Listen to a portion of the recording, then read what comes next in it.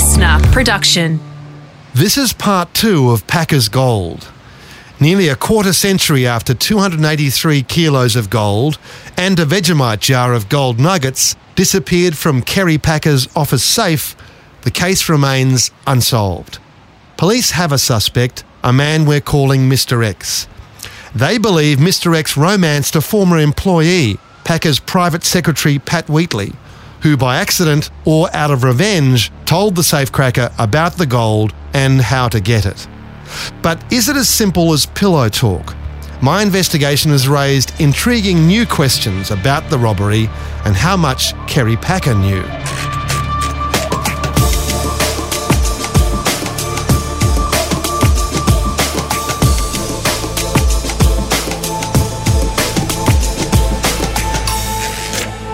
Security was famously slack at 54 Park Street, Sydney, the Packers' headquarters for decades.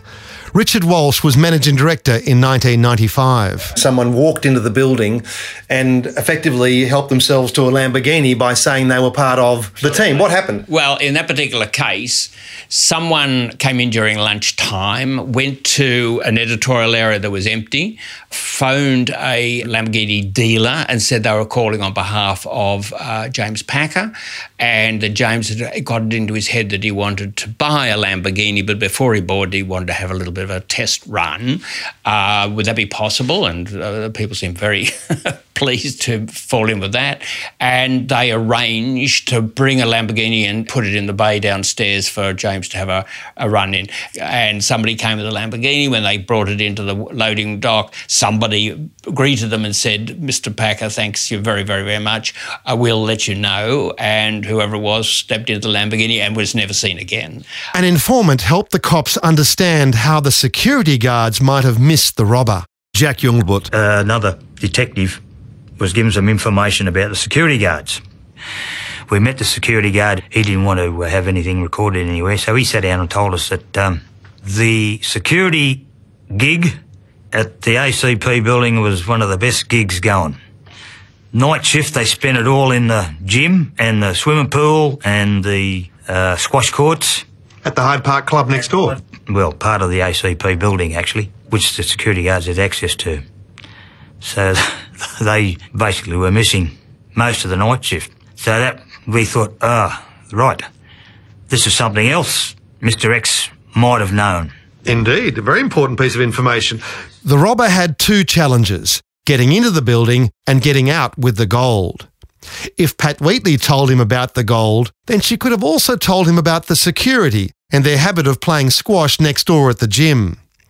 I've also been told Mr. X was seen at least on one occasion outside Park Street doing surveillance. The next question: once he's gained entry and cracked the safe, how does he leave the building unnoticed with 283 kilos of gold?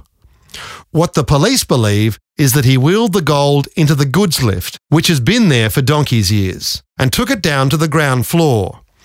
It's a little bit different now. The garage door is still there, but in the 90s there was a loading dock as well, where trucks would load magazines for delivery. The only one who ever parked here was KP himself, and that was only on weekdays. On weekends, the garage was empty. Jack Youngblood again. We assumed that he may have put a vehicle in the dock. No security guards there, just wheeled the gold straight down, come down the lift. And Mr. X had a ute. If it was Mr. X, wheeled it straight in the back of the ute and taken off. While the security guards had their sporting pursuits next door. We're having a good time, yeah. Yeah. The inquiry was losing momentum. The police knew about the relationship between Mr. X and Pat Wheatley. They had a theory that pillow talk opened up the opportunity for a rich payday for Mr. X, or that Wheatley helped in the theft as an act of revenge against her boss. But this was all circumstantial. There was nothing linking the suspect to the crime scene. It was time for a change of tactics by the police. I thought, we're getting nowhere with this inquiry. We've got to rattle the cage, as they used to say in those days, and try and get things moving. See if he spoke on the phone. So we'll just stop him in the middle of the street and just grab him and see what he's got to say.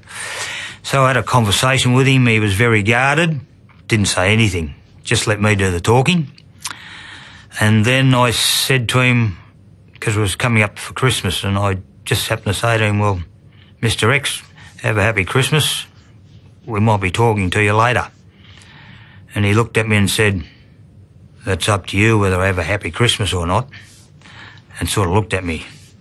Straight away, I knew. He was letting me know that I knew there was him. And that's as close as you got? That's as close as I got, because he just suddenly went quiet. The phone conversation stopped. Everything stopped. I suppose he got even more paranoid. And he just ceased all activity. went into even deeper hiding. And it was at this point police pulled the pin on the investigation. Because we handed the whole inquiry over to the Crime Commission. Because my boss came and saw me and said, because no one's talking now and it's getting towards a dead end, give it to the Crime Commission, and they've got the powers to call these people in and make them talk. That was the idea. And didn't go any further there either. Often in these cases, the robber puts himself in eventually. They just can't help themselves and they brag to somebody about how clever they've been. But not this time. George the safecracker again. And I think one of the most significant attributes is that he's kept quiet. Well, the art of being a great thief is to keep your mouth shut. If you're going to do something illegal, the idea is you don't tell anyone about it. You know, there's an old saying, three can keep a secret if two are dead.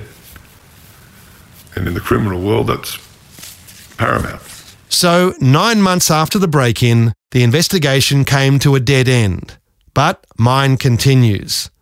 I'll examine exactly how Mr. X made off with the gold and some startling new information which might change what we understand about this case.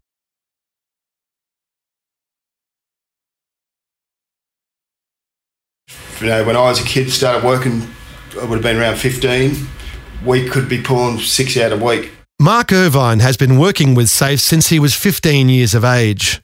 His father, once a policeman, created city safes in Sydney in the 80s when safes were being attacked regularly. It was Mark's job to help take away the remains of the safes. You know, they have long weekends, and the weekends were always now these days everyone virtually works 7 days, but them days, all the buildings, everyone shut down on the Friday, and you could guarantee Monday morning would have all the, the gangs be going around cutting up. But that's because alarm systems weren't that good. And the worst part of when they cut open the safes, so much of the time they used the owner's oxyacetylene in factories and the rest of it. They had oxyacetylene there, used their oxyacetylene and left it there. However, these robberies were not always what they seemed. In your experience, there are situations where things are made to look like they've been cut. Why would they do that, Mark? Exactly. Well, most of the time it'd be insurance jobs. Everything would be insurance. And there was not a lot of experienced people in the safe game. There is experienced people in there, but if you don't speak to the right person, it all looks good, and they do get away with it. I mean, there wouldn't be one, there'd be many, because I've seen many in my time. Right. And typically, what's the situation when you come to one of those jobs? Well, it's not my business to say anything. I haven't been asked to say anything. No, of course not. And I don't say anything about it at all. I do my job. Of course. What I was paid to come in and do, and everyone can sort out their own issues. Absolutely, that's the way of the world. Yeah. But as a professional, you look at these things and say, well, if they did ask me, this is what I'd tell them.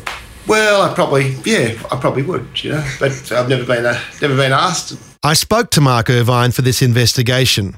He'd been dispatched to pick up the safe after the police had finished their work. He recalled how odd the job had been. The first problem was that this old safe was not secure enough to store that much gold. The insurers should never have paid out. Let's start from the basics. What sort of safe was this?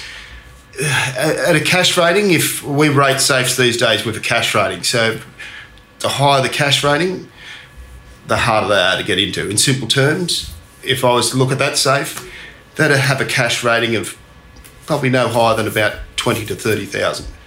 So as a recommended value, would say to hold in there, it'd be around $30,000. So putting 5 million plus of gold, no way. No, there's a different type. They're banker's safes or torch and drill resistant safes. Now, if this was in the right safe, which would be a torch and drill resistant safe, his oxyacetylene wouldn't have cut through it. Wouldn't have cut through at all. So it was the wrong safe, and yet still Packer's insurers, FAI Insurances, happily paid out. FAI's investigators didn't speak to the only person who was in the building over that weekend, Packer's magazine publishing boss, Richard Walsh. But then again, nor did the police. No, that's the most amazing thing. To me, it would have been the most natural thing. I was the only person in the building that day. I was occupying an office that was directly above Kerry's office. My office was roughly the same size, his same layout. And as I say, there's nothing I could have told them, but I'm surprised that they didn't ask me that. If the safe was cut with an oxy torch while Richard Walsh was in the building, he would have heard something, according to Mark Irvine. Well, you're going to hear a bit of crackling. So you're going to hear crackling, more or less like snapping branches. That's what you'll hear. Snapping branches, not a lot more than that. So if that's all is used. We already know that Richard Walsh heard nothing. No, well, it would have been startling to me because my floor was always pretty quiet, but it was very quiet, quiet as a tomb. I would have heard any strange noise. Okay, so this safe cutter was good. Maybe so good it was scarcely credible. Mark Irvine. There's a lot of things that have got to fit in the box here, and possibly they all happen, but it's good to see you having a look a little bit further.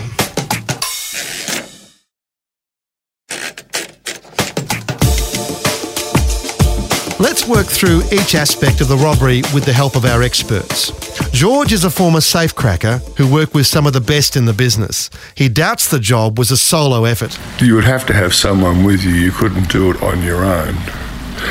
I would suggest they'd have someone looking out from the rooftop, the police scanner, and a walkie-talkie. And from the rooftop you can see if anyone's approaching police-wise. And if a call went in about a silent alarm or someone report a break and enter at the address, well, you'd hear it come on the scanner and the person on the rooftop would alert his colleague who was doing the job. And the police believe that it was one man. There's only evidence of one man at this stage. You'd have to say, if you were on your own, you'd have to have so many things going right for you, wouldn't you? You cannot do something like this on your own. You must have someone there with you for safety reasons, unless there isn't a safety issue. That you're so much of an insider at this moment. So much you're inside. You know, it's an inside job. You don't need to have a safety issue, and you just have to make it look like it's been opened. If it wasn't an inside job, there's no way known you can do something like this on your own, especially with the weight of the gold. Our safe expert from the other side of the law, Mark Irvine, agrees. Working with an oxy torch in a confined space is a risky business. To be cutting in a building and being there on your own and to try and make sure the place doesn't catch a light, master job you could do that, because I know I couldn't do it. We have to have all the floor protected, and that's still a little bit hairy, but there's no way in the world I would use an oxyacetylene in there, because even with two blokes, there'd be an hour or so just to set it all up so you don't burn the place down, and then you'd still be a bit nervous with the heat coming out of it. When you can turn a steel to liquid, and then, not to mention, like, you've got molten steel rolling off either side, it's going to be spraying everywhere. So you're trying to put out fires everywhere. So you had to have a fire extinguisher to put them out. There's just no ifs or buts. It all sounds a bit strange to me. There's a lot of things you've got to believe there, and everything fits too neatly into the box that I just don't think could have happened, but... Mark says you'd need a sheet of steel to prevent the place going up in flames. But carrying that around is not practical for the professional safe cutter, says George. Well, I imagine they'd have a little bit of canvas on the carpet so it doesn't start a fire. What about smoke? Well, there would be some sort of smoke, and I imagine you don't want anyone from adjoining buildings or across the road, so I would imagine you'd cover up the windows or seal the windows with some maybe black plastic and tape. So if someone happens to be looking out their window, they can see something going on. It looks like there might be a fire in there from the glow. There's a little bit of smoke, but if there were smoke detectors, yeah, you just put a plastic bowl over them. He would have thought about all of that, yes. The cut on the safe was clinical and made exactly where the locking mechanism was located inside. Not a difficult operation with an old safe like this if you understood the safe. Very easy safe to open. Not like the safes of today. Law enforcement and security has improved leaps and bounds. We do know that Mr X was one of the best, an apprentice to a crack team of safe cutters that worked in Melbourne from the 1960s. He would have been taught by someone good, And, through the 60s and, early to mid-70s, there was a lot of safes open like that. And normally by the same team of people, which I'm sure the accused worked with and no doubt picked up on how to do it. It wasn't unusual for this team to acquire the plans for the safes they attacked. They might buy an identical safe to practice on. The margin for error would be slim. The small gas bottles they carried gave them only a maximum of 20 minutes cutting time.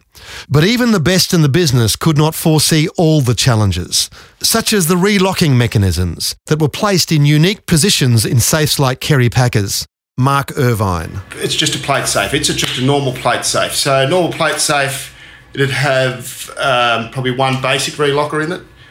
A relocker being once if you cut through a wire, there's a wire in there. So it goes around all your vital points, your locking bars and everything. This wire will run around there. So as soon as that gets heat, this wire snaps, then puts another bar to stop the locking bars coming across. So once that's happened, so that little hole you've cut, now you've got to start cutting out and finding where this relocker is. And that can be put in any position of the safe.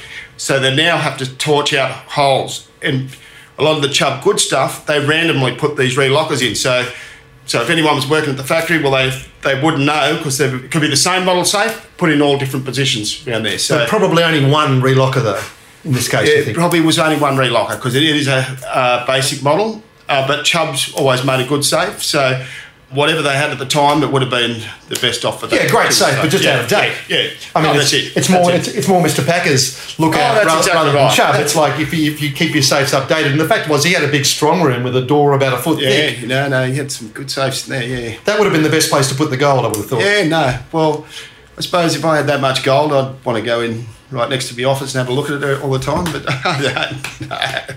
From what we know, Mr. X had no trouble with the relockers or anything else for that matter.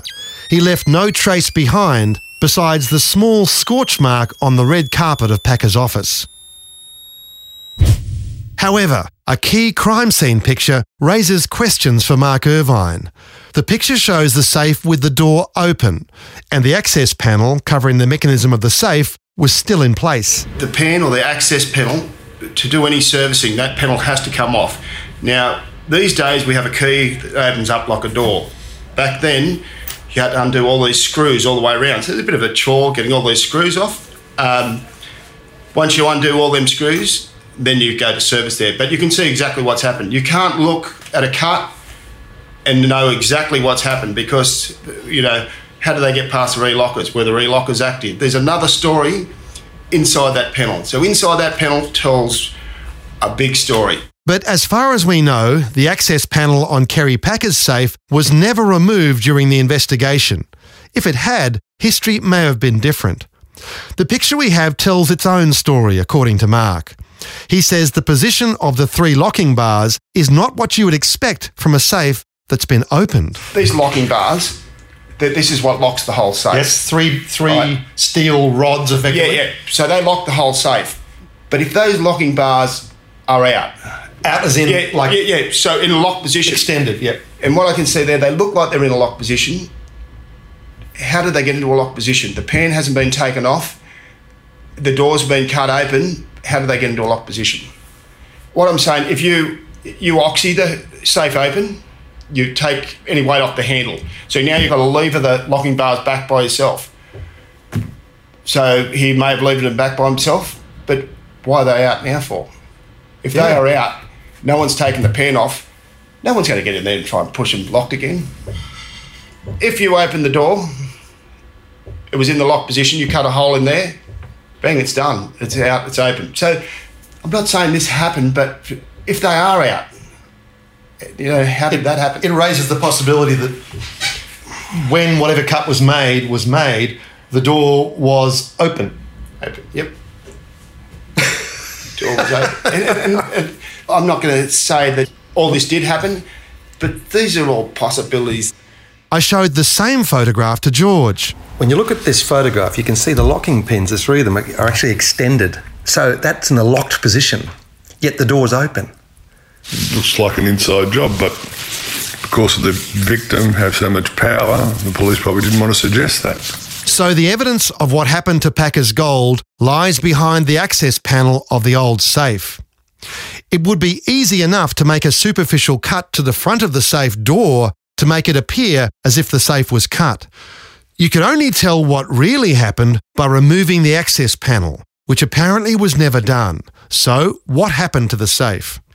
Days after the robbery, Mark and his workmates were loading the safe onto a truck in the car park when they were approached by someone who claimed to be an employee of Kerry Packer. Mark Irvine again. And the safe was missing its door. No, we've cut that off. You cut that off? We thought it was a strange request, but we took that off and give it to him, put it in his boot. And that was the only evidence that the safe was actually cut? So that door meant everything. That'll tell you exactly what's happened there. If you were to pinch somebody, you have to have that. You have to have the door. Yeah, you have to have the door. And I would have thought the police should have. Well, the body's nothing. The body means absolutely nothing. Yeah, right. The door means everything. I think I recall you saying at the time that maybe the guy had taken it home for his fireplace or something. Fireplace, that's what he told us he was going to. So it may well be out there somewhere. Well, maybe. And do we know who this bloke was? He just pitched up, or who was he? He just seemed to have pitched up there. No one I've spoken to about this recalls who that mystery man was, much less what happened to that souvenir of the robbery.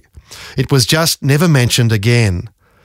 Even today, it would explain the mystery of Packer's gold, and George agrees with Mark Irvine's assessment. The interesting thing is that when the blokes were taking the safe away, this fellow walks in and says, "Oh, can I have the door?" So it disappeared. And that door is the only way you could really tell what had happened. Without a doubt, it's an inside job. You also talk about the victim being a master corrupter. They gave him a state funeral. Yeah, he was still costing the taxpayers money even in death. Richard Walsh, the only person in the building when the gold went missing, had never heard that the door had been souvenired until I told him. Yet he knew all of Packer's senior executives. Did anyone ever say that they'd had the door? No, I mean, when I left the building in 2000, it continued to be one of the most extraordinary mysteries in my mind. Because the police hadn't interviewed me, I felt that there was something fishy, as though they knew all the answers and weren't doing anything. It felt to me as though the investigation had never been dinkum. Technically speaking, you would be a person of interest, a suspect, until eliminated, and Absolutely. They never spoke to you. Of course, exactly so. Yes, they should have asked me as a witness and asked me as a prospective burglar, and wondered how I was living in such a fancy house all of a sudden. Playing tennis with your hoity-toity friends. But, of course, the other thing was that, we also knew that there was something fishy about the insurance aspect. As I understood it, Kerry had received an insurance payout. And yet how come... Our safe technician says that old safe was rated for $20,000 cash only. If you put $5 million of gold in a $20,000 rated safe, you wouldn't get a payout. Yeah. And he did get a payout, didn't he? He did. So it leads me to think maybe the real victim of this were the policyholders of FAI. Some people thought that Kerry had pinched it himself. He was low on cash at that time. That's why Al was in there. And the idea that it was kind of had the bullion but got the insurance somehow miraculously, that was a theory that was certainly I was familiar with. I must have had some kind of exchange with Kerry, and he seemed so unmoved by it all. He did seem unmoved. He didn't seem angry or what. It just, these things happen kind of thing. And yet someone had come into his inner sanctum. Yeah. Which I think was that place of power and majesty that Kerry occupied. And it's a violation. And I can't see how Kerry would not have seen it as a violation. And what of KP himself? If he was upset, he wasn't showing it. A few days after the robbery, he left for Las Vegas and reportedly won $15 million on the baccarat table. And he claimed the insurance on the stolen gold. This was more about trust than money and the outrage that his inner sanctum had been breached. But that would pass too.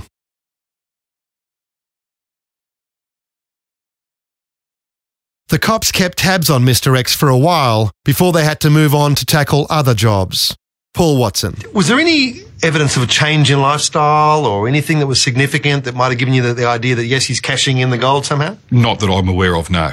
To the contrary, in many ways, many years later, and some 15 years later, I happened to be out at Sydney Airport for another investigation and observed a vehicle of the same make and model that we had seen our suspect in back in 95. A utility, eh? Yes. So to see the same make and model 15 years later caught my eye. Turned out, when I was able to go back to the office, turned out to be our suspect. The registration had changed, and many years later, his mode of transport hadn't changed, which I found a little surprising. So lifestyle change now didn't seem to have changed too much for someone who, if he got his hands on as much gold as we think he did, I probably would have found myself in another part of the world. Yeah, which I guess it's an indication of the old-style crook who wants to stay below the radar, doesn't want to draw attention to himself. It makes you wonder, what's the point of all this? When you can't enjoy your ill-gotten gains, if that's what he did, is it all about the cleverness, all about the, I got Kerry Packer's gold? I suspect there's something about that, although I don't know who you tell.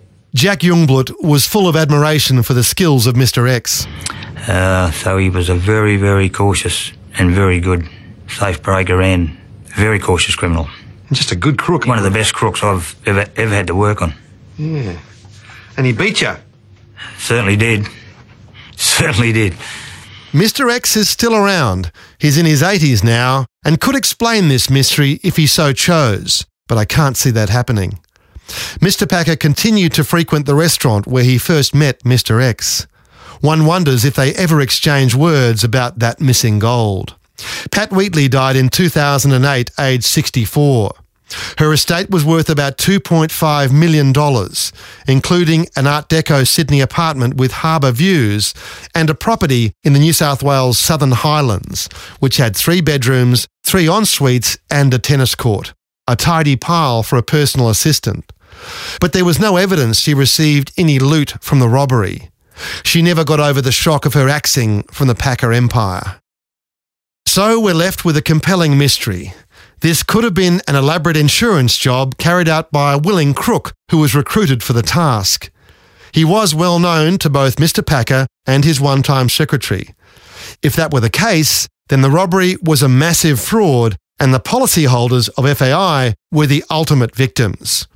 Packer had done some business with the Adler family, which owned FAI, and Rodney Adler went to jail for crimes of dishonesty in relation to the collapse of another insurance company. When I spoke to Adler, he couldn't recall if the payout was ever questioned or investigated. With Packer and Wheatley both deceased, they can't help, even if they wanted to. Of course, this robbery could be solved if the door to the safe could be located. But some crimes, especially when they involve the super rich, just never get solved. The producer was Sarah Grinberg. Mixing, editing and theme music by Matt Nikolic. Executive producer Grant Tothill. This has been a Real Crime production. Written and produced by Adam Shand. Listener.